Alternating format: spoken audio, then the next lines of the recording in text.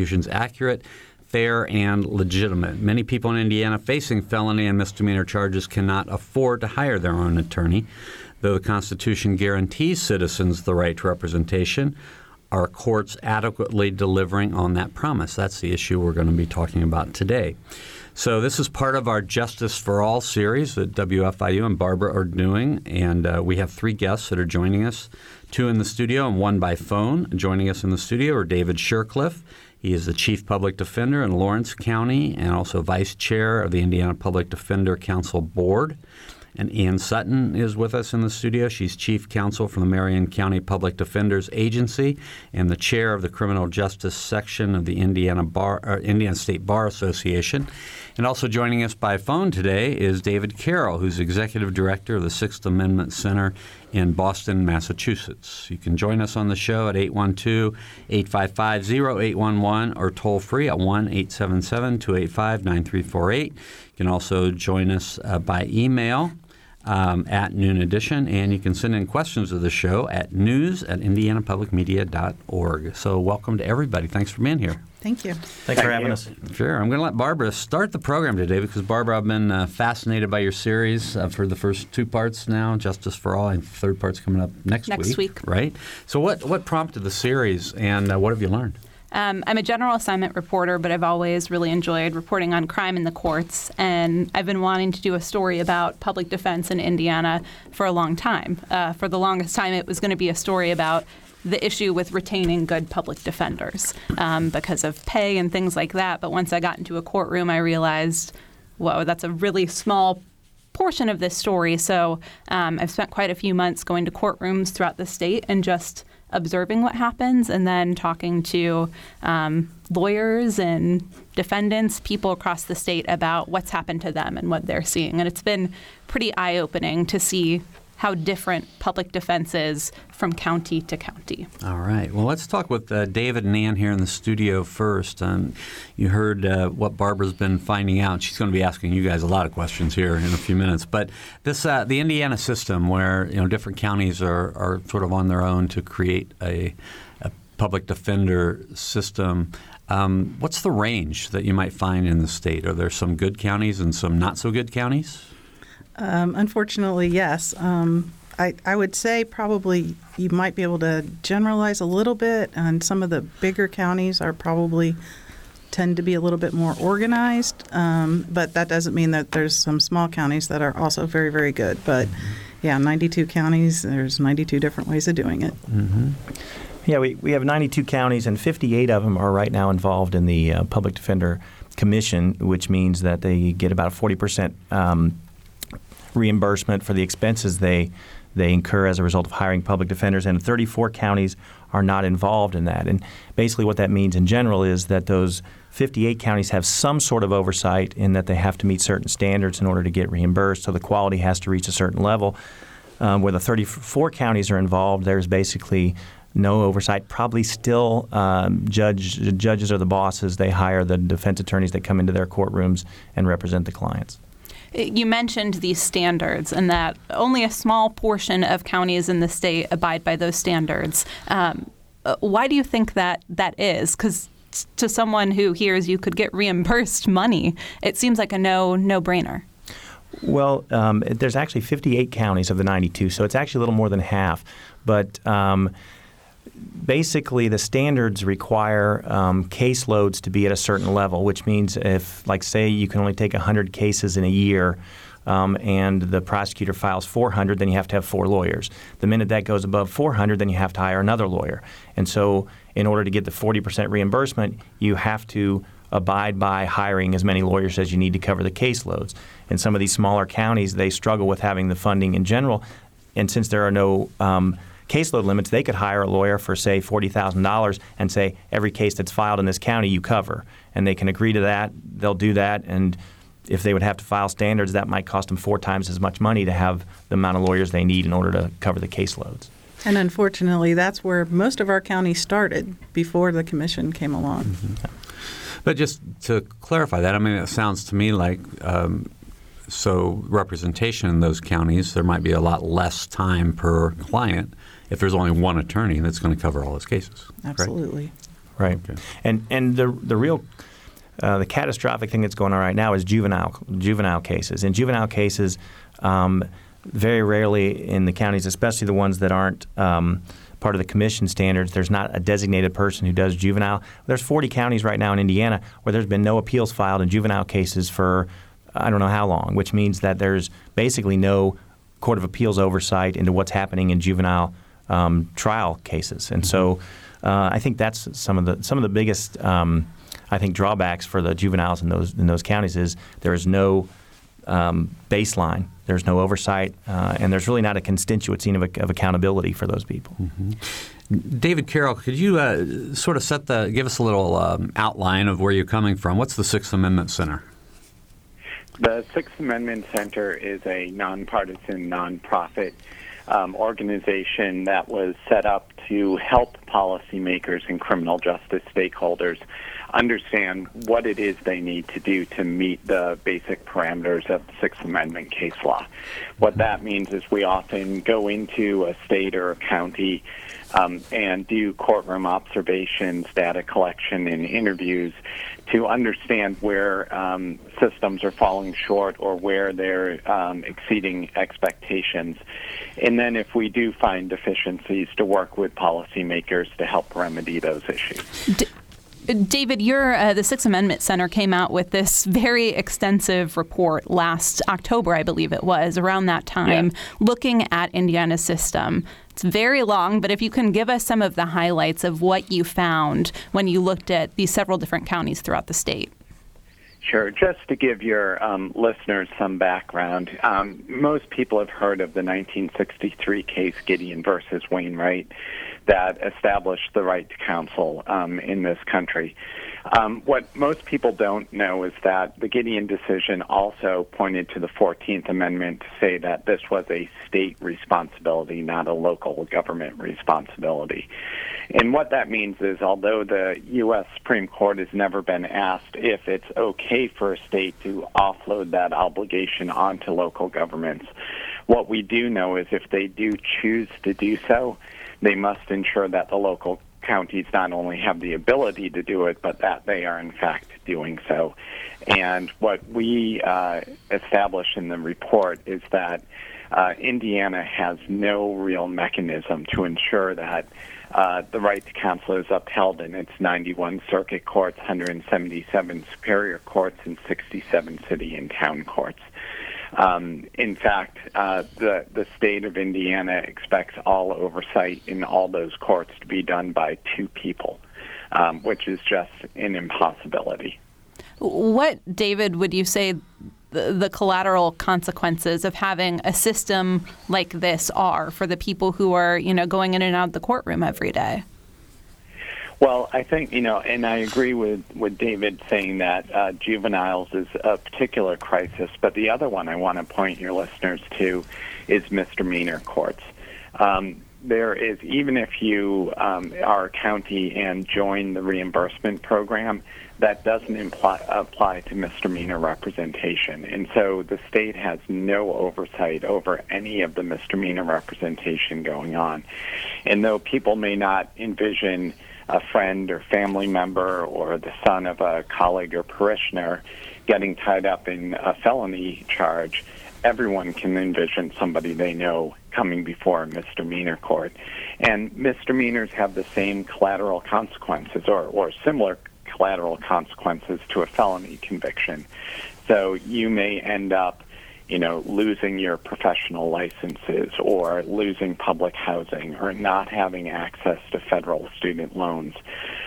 It may bring on immigration consequences and others. So even though the amount of time may be potentially very short that you could spend in jail, the life consequences of that conviction are extremely great. We're going to go to the phones already. We have a phone call from Tiffany. I think Tiffany has a pretty specific question. Tiffany? Hello. Yes, I was calling to see, it's in regards to Hendricks County in Danville, Indiana, and I was just calling to see what options would be for someone who is incarcerated being represented by a public defender and they don't feel like they're being adequately represented. What options do they have as far as being able to get a new public defender, if that's even a possibility? David Shercliffe, you want to? Well, Tiffany, I don't know if you're talking about someone who is convicted now or someone who is awaiting trial. Which one of those are you asking about if you're still on the line? They're awaiting trial. Okay. So if they were convicted, they'd probably be dealing with a state public defender, and that would be a different issue. If they're dealing with a local public defender, my suggestion, and I can't remember if Hendricks County, I don't think they're part of the commission standards, so the best thing to do is to write a letter to the judge, is my opinion. If you've already expressed, or whoever you know has already expressed to their lawyer that they're not happy with what's happening, then I would express that to the judge and make specific as to why you feel like why they feel like they're not being represented. Okay. All right. All right. Thank you. Thank you. Thank you, Tiffany. If you have another, anybody who has a call or a question, you can give us a call, 812-855-0811 or 1-877-285-9348. You can also send us a question at news@indianapublicmedia.org, and you can follow us and contact us on Twitter at Noon Edition. Ann and David Shercliffe, since you both work as public defenders, I'm hoping you can just give us an idea or a picture of what things are like in each of your counties and what the biggest challenges are with public defense and delivering on this constitutional obligation. Okay. Well, let me address misdemeanors first. It is true that misdemeanors aren't under the commission standards, so we don't get reimbursed for them. But we've tried to find other ways to relieve the problems of a heavy caseload and not being reimbursed for those. We've increased all of our courts by at least one extra public defender. So I believe we're now up to 4 public defenders per courtroom. And our traffic court as well, we increased them by another attorney. We also have social workers on staff. And it's probably our misdemeanor clients more than any other clients that are benefiting from a holistic approach that we've adopted, using social workers to intervene in cases and talk about how to stop the criminality, help find housing, help find jobs, help get them back on medication, insurance, things like that. So we've been good stewards of the county money and finding ways to help our clients, even though we're all facing financial crises. If you joined us late, Ann Sutton is from Marion County. Yes. So now we have David Shercliffe from Lawrence County. I think probably the biggest challenge, and I think Ann would probably agree because we talked about this a little earlier, the biggest challenge we're encountering right now is the massive amount of CHINS cases that are being filed by the Department of Child Services. Can you explain what that is for folks listening? Be glad to. I was going there. So a CHINS case is a child in need of service case, and for example, and this is the kind we encounter in Lawrence County, for example, if there is some sort of arrest by a parent because of a drug issue and the arrest is done in the house, and let's say there's 3 children in the house, then all the adults in the house will be filed an action of a child in need of service, and likely the 3 children will be removed from the home, and there will begin a process for the court to determine what's going on, providing services to both the adults and the children, and the focus is supposed to be to reunify the family, if that's possible. So if you follow all that, then we've got a criminal case with parents, and we've got a CHINS case, 2 separate actions, a child in need of services case, and they're both going on simultaneously. And obviously a resolution of the criminal case could affect whether or not the parent is able to be reunified with the children. So we run into all kinds of complex issues that require additional attorneys because there are going to be conflicts where one attorney can't represent all parties, and then we've got a criminal case going on at the same time as a child in need of services case.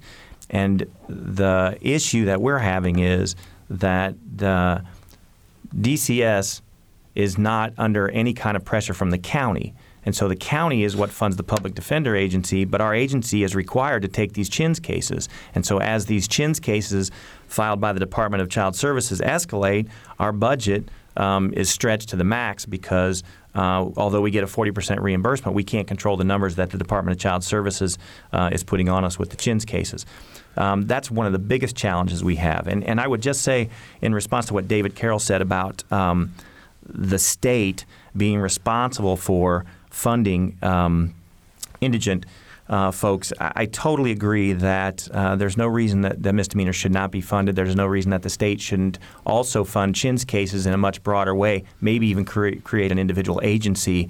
My understanding is right now, Child in Need of Services lawyers are getting paid on the average for starting salaries more than public defenders or prosecutors are making. And so now we have DCS taking some of our lawyers away. At the same time, we're still having to cover these cases with the budgets we have currently in place that were supposed to be designed primarily for criminal prosecutions.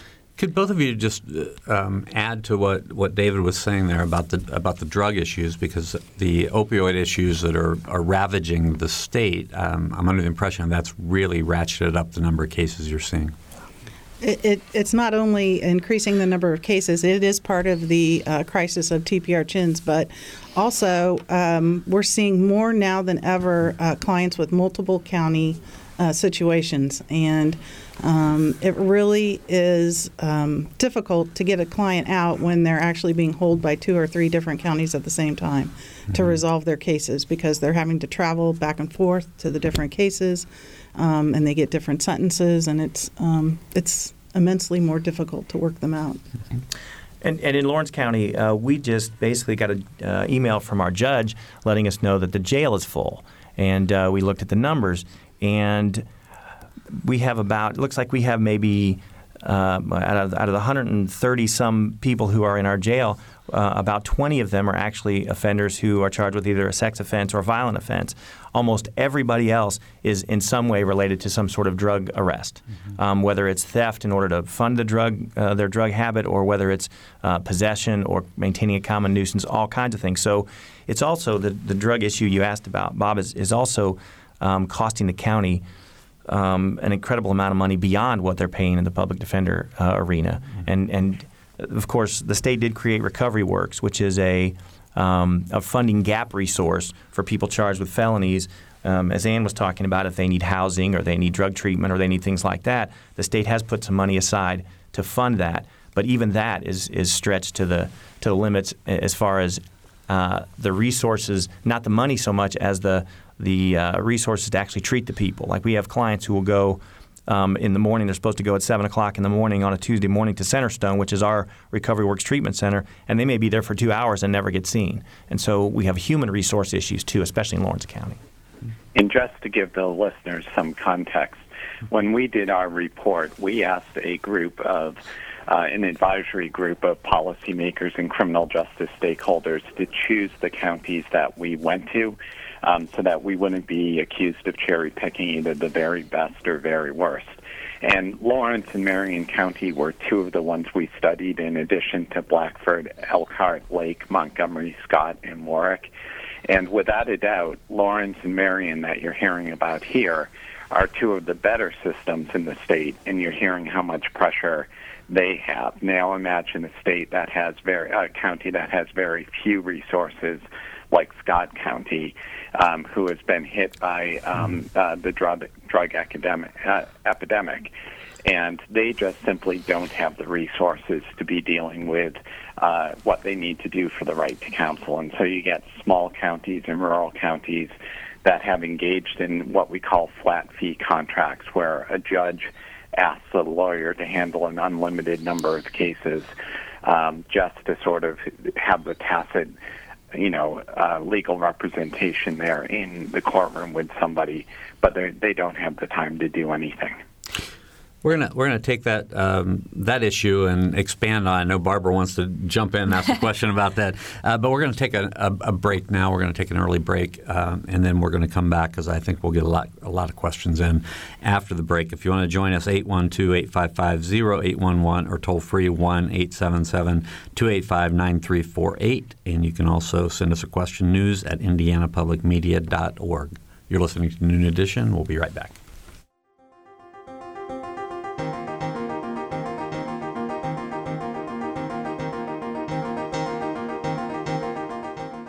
This is Noon Edition on WFIU. Production support comes from Smithville Fiber, online at smithville.com, and IU School of Public Health Bloomington, online at publichealth.indiana.edu. WFIU News covers South Central Indiana and the state each day.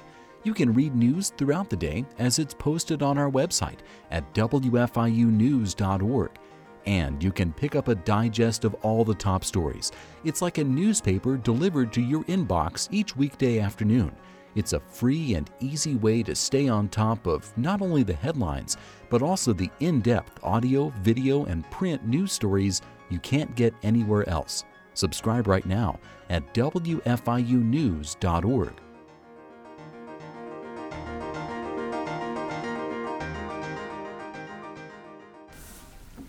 Welcome to Noon Edition. I'm Bob Salzberg, editor of the Herald Times, along with Barbara Brosier from WFIU and WTIU. And today we're talking about the role of public defenders in our criminal justice system. And we're also, it's part of our Justice for All series that Barbara and WFIU have been involved in, and is two-thirds of the way done in terms of publication of the series. Our guests are David Carroll, the executive director of the Sixth Amendment Center in Boston. He's joining us by phone. David Shercliffe, the chief public defender in Lawrence County and the vice chair of the Indiana Public Defender Council Board, and Ann Sutton, the chair of the Criminal Justice Section of the Indiana State Bar Association and chief counsel of the Marion County Public Defenders Agency. David Carroll, I want to kind of go back and have you elaborate on something you mentioned before the break, which is the way a lot of Indiana counties deal with public defense by hiring private attorneys for a flat fee to handle an unlimited number of cases oftentimes in one judge's particular courtroom. Can you explain the problem that the Sixth Amendment Center and many legal experts see with that type of system? Sure. Maybe I can use a sports analogy here. Judges are supposed to be a neutral arbitrator between two sides. So let's say the Indianapolis Colts were playing the New England Patriots, and sorry to be a homer here, but I'll choose the Patriots. But let's say that the referees were able to determine the amount of money the Colts could spend and indeed which players could be played. And they would be making decisions like Andrew Luck makes too much money, so let's just hire someone that's a recent grad from college to do this and plug him in there. Let's say the Colts needed equipment in the way that a lawyer would want to hire an expert or an investigator. They would have to go to the referees and plead and make their case and say, can you give me a little bit more money for helmets and shoulder pads? That's what we're talking about here, is that judges should in no way, shape, or form be interfering on the independence of the defense function. In fact, it was Justice Sandra Day O'Connor in a case called Strickland v. Washington that says independence of the defense function is a constitutional imperative. And yet throughout Indiana, judges are overseeing these contracts with individual attorneys to handle unlimited number of cases. I see David Shercliffe shaking his head over here in agreement. I don't know if you want to elaborate at all on those points. Oh, absolutely. I have worked with a few attorneys who are in different counties who don't.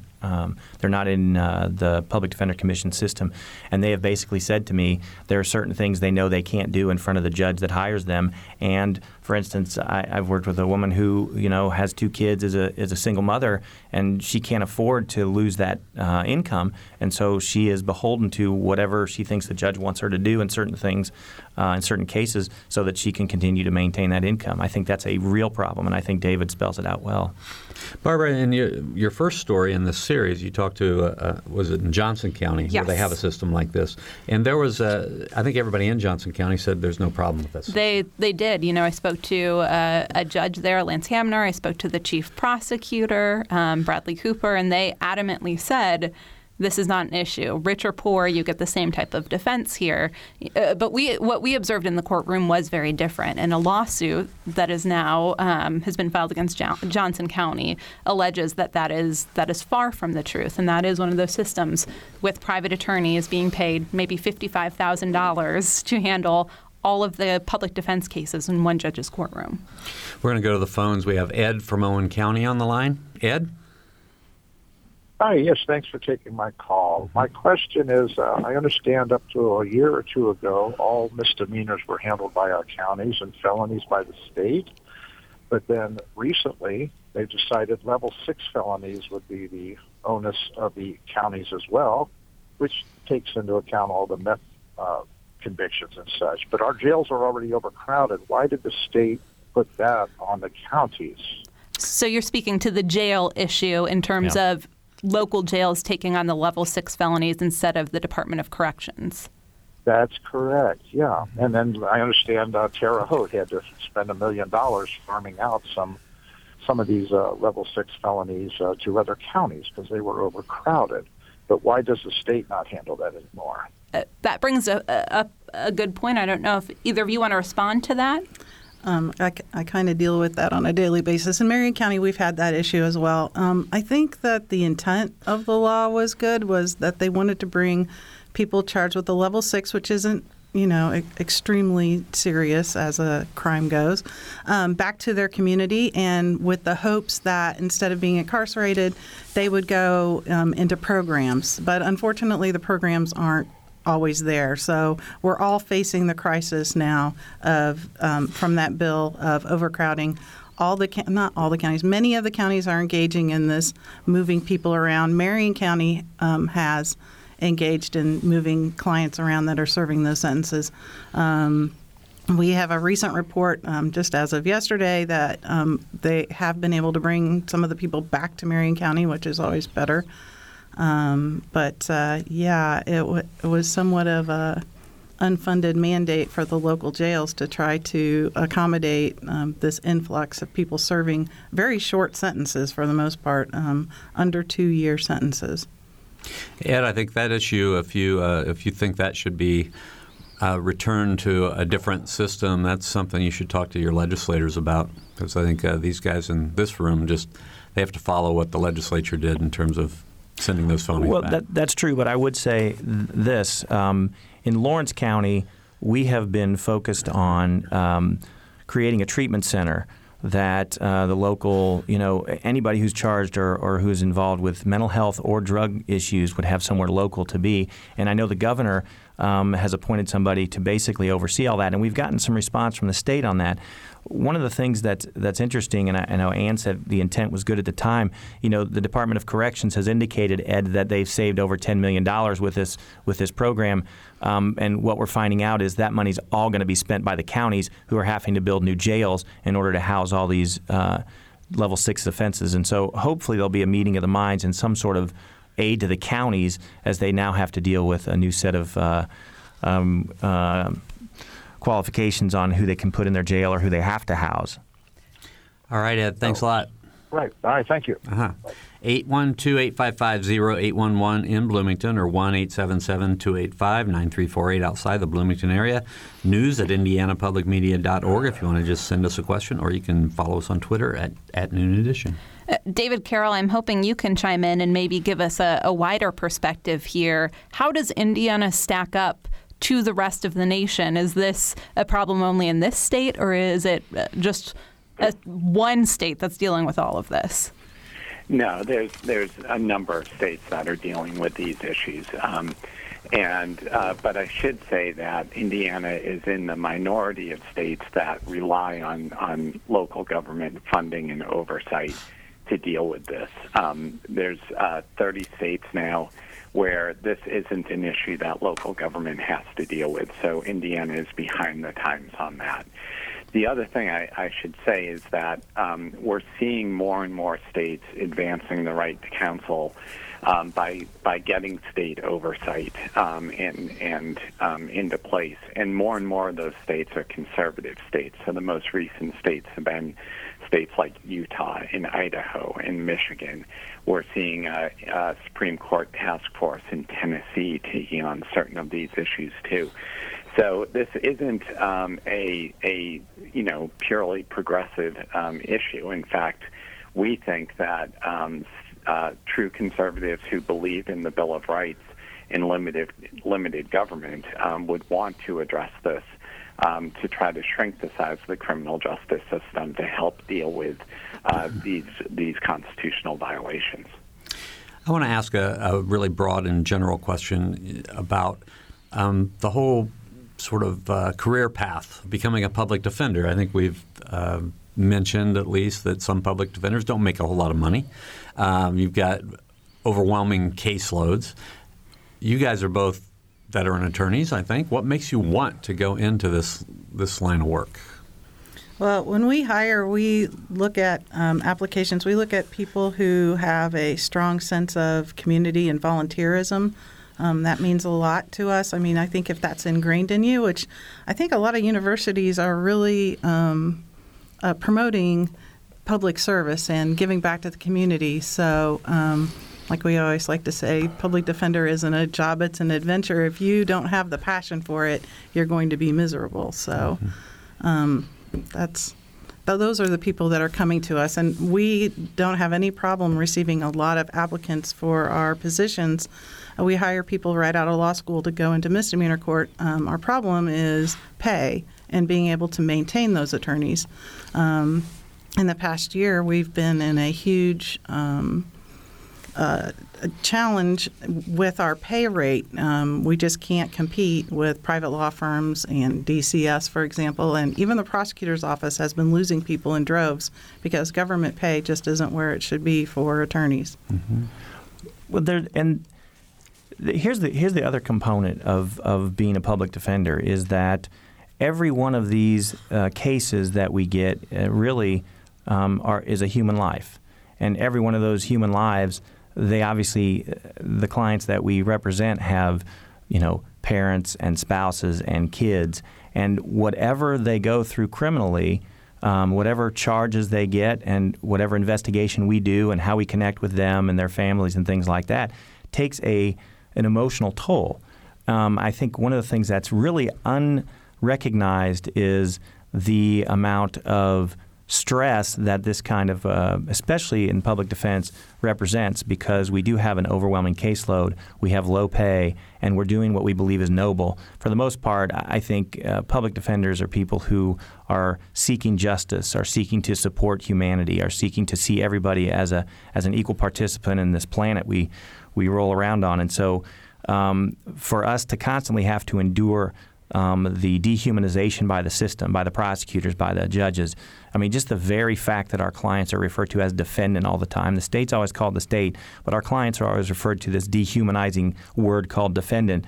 And it's just takes an ongoing toll that our clients sometimes don't like what we do. They're not happy with how we represent them. The state doesn't like us. Sometimes the county council doesn't think we should even be existing. And I don't mean that in a like, should we be alive or not, but that maybe there shouldn't even be a defense system for poor people and this whole judgment of poor people. And we take that on. And I'm not trying to get over emotional about it, but we take that on and it takes a toll. And so when you talk about low pay and high caseloads, the one thing that doesn't reflect is the constant emotional trauma that we're enduring over and over again, secondhand or thirdhand, depending what the crime is, who the families are, and now it even gets multiplied when we're basically doing civil work when we do Chin's cases. When we do Chin's cases, then we're talking about a breakup of a family where we're trying to figure out, is this family going to come back together? Are they going to get broken up? Are the kids going to be placed in adoption? Are they going to go to foster care? All those things take a huge toll, not only on the people that we represent, but on us as we try to help the people navigate what it is they're going through. You mentioned something that David Frank, an attorney up in Allen County, had said to me before. He's dealing with a lawsuit there alleging their system is inadequate. And he said, I think part of the problem is no one wants to talk about the fact that these are poor people and that this is a system that beats down on poor people. And if you're not one of those poor people, then frankly, why should you care? Do you think that's part of the problem that, yes, there are people who've never been in these courtrooms and don't know what's going on? They are not us, and that is always a problem. I've been reading a lot of the history of prior to Gideon and then post Gideon, the case that David talked about earlier that requires representation of counsel, and at one point being charged with a crime was appalling. If you read the Constitution, it was appalling. It was one of those things that it was overreach of the government was always a possibility. And so that's why we had the right to an attorney and a speedy trial and a right to confront and cross-examine and not to say anything and all those things. And now no longer is it noble to espouse those things. It's no longer noble to stand before the court and say we have the presumption of innocence. Instead, those only apply to people who have wealthy attorneys. The presumption of innocence for poor people, just by the fact they're poor, they're already kind of presumed to be guilty. And that also takes a constant toll because there is this social dominance idea that there's the judge, there's the police, there's the prosecutor, and then there's this poor person charged with a crime. His public defender. What word would you use instead of defendant? The accused. The accused. Yeah. Accused. Okay. And just the other day I asked the judge, I said, well, if you're going to call them the state, because on every filing it says the plaintiff is the state, the defendant is John Smith. Well, the court always refers to the plaintiff as the state, but never refers to our client as his name. Instead, always refers to them as the defendant. So they all get lumped together that way. They're all defendants, and so we don't have to really think that they have human lives and things like that. We can just process them through the system. And I don't judge anybody. I think that's just what has happened over time. We've kind of become mindless about it. Okay. Again, our number is 812-855-0811 in Bloomington, or toll free at 1-877-285-9348. That's from, if you want to call from Lawrence County or Marion County or anywhere else. Even Boston, Massachusetts, I guess. And you can also email us questions at news@indianapublicmedia.org, and you can follow us on Twitter at New Vision. We've outlined a lot of the weak points of the system and the problems. I'm curious, and maybe David Carroll, you could start off, what you think the solution is to address some of these. Is it something like a statewide system? Is it funding? David, why don't you start? Sure. There's no one-size-fits-all indigent defense system that you can pull off the shelf and just say, here, this is what you need to do. There's states that predominantly are structured with contracts that work perfectly well, like Oregon, or states that are top-down public defender systems with staffed government lawyers like Colorado, or states that rely almost exclusively on private counsel paid hourly, like my own state, Massachusetts. So there's lots of ways of doing it. What's important is that the state ensure that they can guarantee that the parameters of the Sixth Amendment are being met in each and every case. So that does mean that there has to be some entity with the resources, both manpower and others, to ensure that each and every courtroom is effectively providing the right to counsel. So that's sort of the basic minimum that has to be done in Indiana. But what I was alluding to earlier is I'm not into building bureaucracies for bureaucracy's sake. There's a lot of states that are looking at decreasing the need for the right to counsel in the first place. And our criminal codes have become bloated over the years. No one did this with male intent. It was,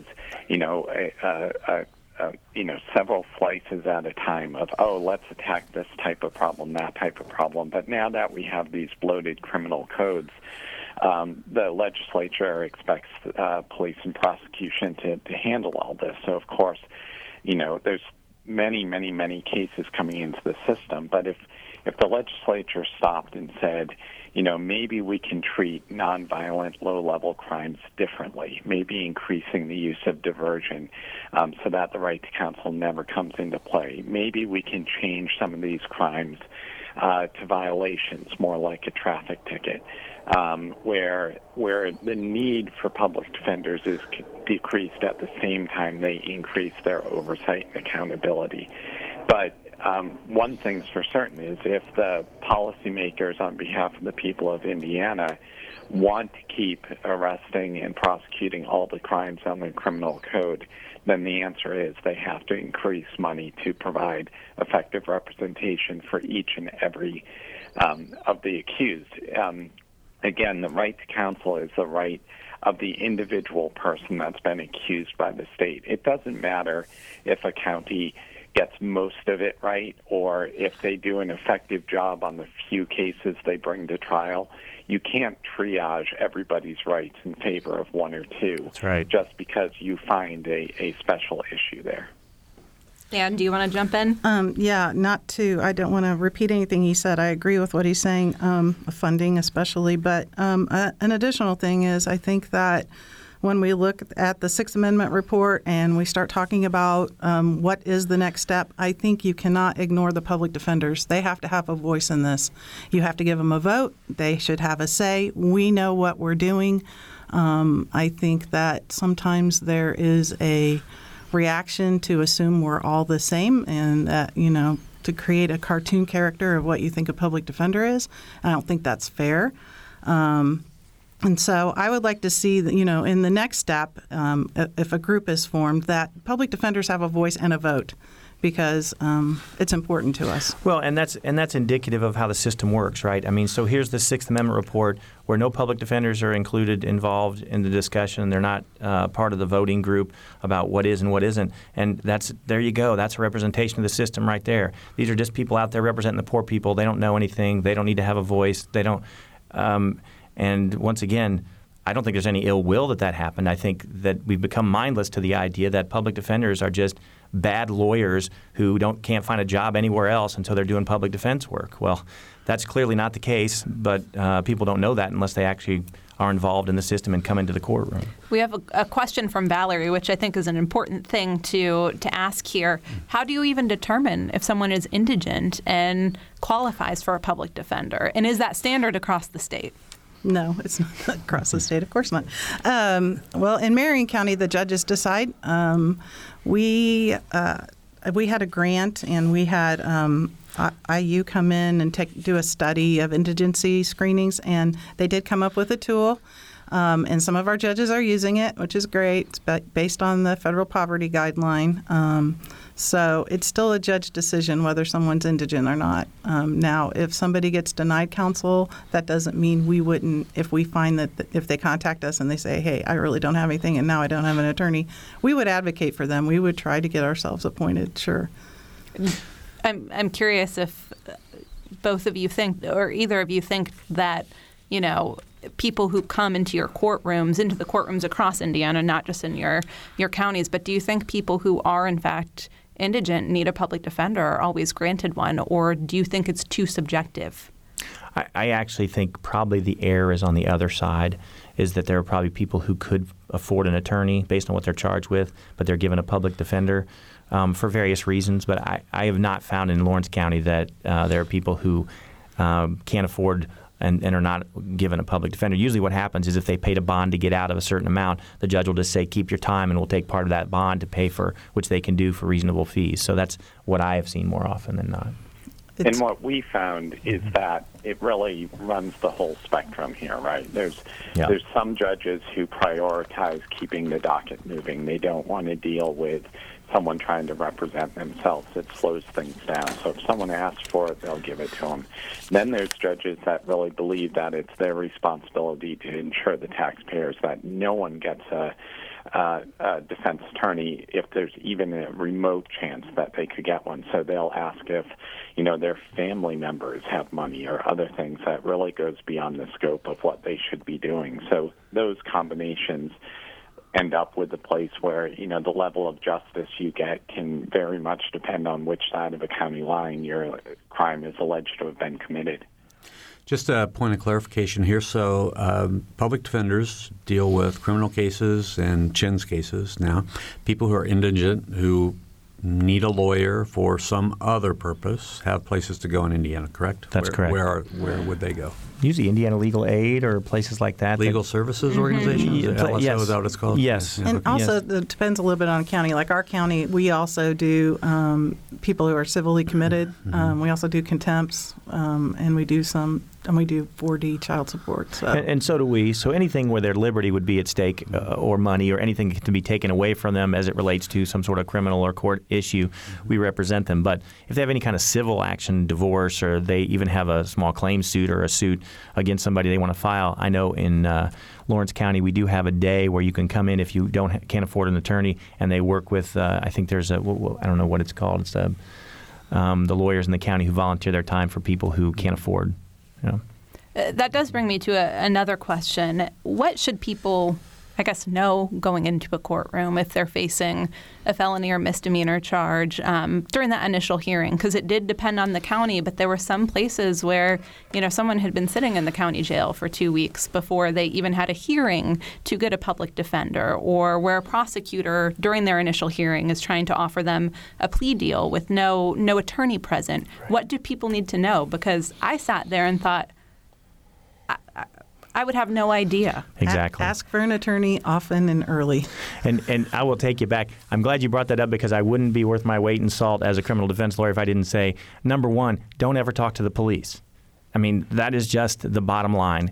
Don't ever talk to the police until you've talked to a lawyer. You put yourself in danger when you do that. But then if they're walking in the courtroom, I can't imagine why you would ever do anything except if you're in jail. I see this happen all the time. There's an initial hearing. They're on a video.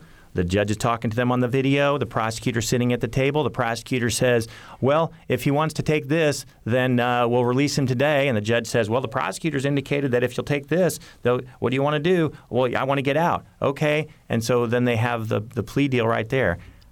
I don't even know what to say about that. I mean, that's... We don't do that in Marion County. Yeah.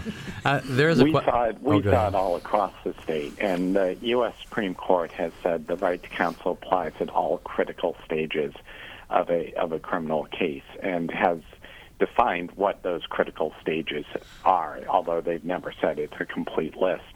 But they do say a plea negotiation is a critical stage, and so there should never be a situation in which a prosecutor is talking to an uncounseled defendant about a plea deal. I want to get to this question. I think I know the answer, but Sarah asked, how do public defenders handle eviction cases? I'm guessing that's not you guys. No. Nope. So that would be legal services or some other... Yeah, you can call the state bar or your local bar association for a list of agencies that do those. Okay. I'm curious if you've heard from legislators at all, or if you hope that you will hear from legislators, because if funding needs to be allocated to help improve these services, that is a legislative issue. Well, our local Senator Eric Cook just got appointed to the Public Defender Commission, right, which means that he will be very aware of, even more so than he is now. And I think that's important. The more awareness out there of the situation we find ourselves in, especially as it relates to Chin's cases, is critical. We've reached out to legislators as well. Very quick question for both of you. So if you go into, you've been called, somebody wants an attorney, you go in to see your new client for the first time, what is like a good client versus somebody that you're like, oh my gosh, this person's made 10 mistakes already? Is that back to what we were talking about? Yeah, I mean, I'm not sure what you mean by good client or not a good client. I mean, when I go, anytime they've talked to the police, it's a bad day because whatever they've said, whether it's true or not true, they've got something on the record. And what I've found in doing this is that a lot of times when you go in and see your client, especially if we talk about in jail, it's usually different when they come to the office because we have clients obviously who aren't in jail. But when we go to the jail, the first thing I'm looking for in talking with a client is to determine, do we have any kind of mental health issues going on? Do we have any kind of addiction issues or other things that you're dealing with? And obviously, they're separated from their family. They're feeling alone. They want to talk. I mean, those are all the things I deal with when I first see them. Mm-hmm. Yeah. And we address their needs. We have social workers. We have a large number of social workers now, and our most important thing is to address their needs and make sure they're okay. All right, David, Carol, we have less than 2 minutes to go. I guess I'm just want to throw it out there. Any last words of advice for people, or what's the biggest issue, biggest takeaway from today? Well, I think people should be encouraged that other states have been able to grapple with this and create functioning indigent defense systems. I think when we've often found when we release a report like we did, it's almost like, you have to go through the 12 steps of recovery. People are angry, then in disbelief, and eventually they come to a point where they say, we want to fix these problems. So we are seeing some legislators in Indiana starting to ask questions. We know there's a legislative committee forming around the misdemeanor issue specifically. So it's not unusual that there wasn't an immediate reaction by policymakers to take up this cause, but we do have faith that that people will get this right and ensure the citizens of Indiana that they will have a meaningful right to counsel one day. Yeah. All right. David, very quickly. Any last Just that our clients are citizens, they're fellow travelers, and they deserve the same rights as everybody else. Okay, thank you, Ann. 5 seconds, 10 seconds. I just want to shout out to all the public defenders out there trying to do the best they can with what they have. That's right. They're not bad guys. All right. I want to thank our guests today, David Carroll, David Shercliffe, and Ian Sutton, and for producer Angela Batista, engineer Mike Pashkash, and Barbara Brozier. I'm Bob Zaltzberg. Thanks for listening.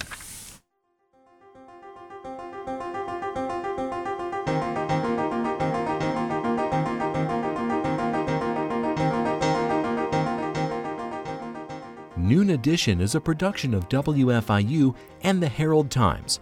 A podcast of this and other WFIU programs is available at WFIU.org. Production support comes from School of Public Health Bloomington. Public Health Reimagined, addressing 21st century health challenges with a multidisciplinary approach to disease prevention, health promotion, and enhancing quality of life. publichealth.indiana.edu. And Smithville Fiber, the Gigacity Company. Fiber Internet, HD, and digital IPTV in southern Indiana. More information at smithville.com.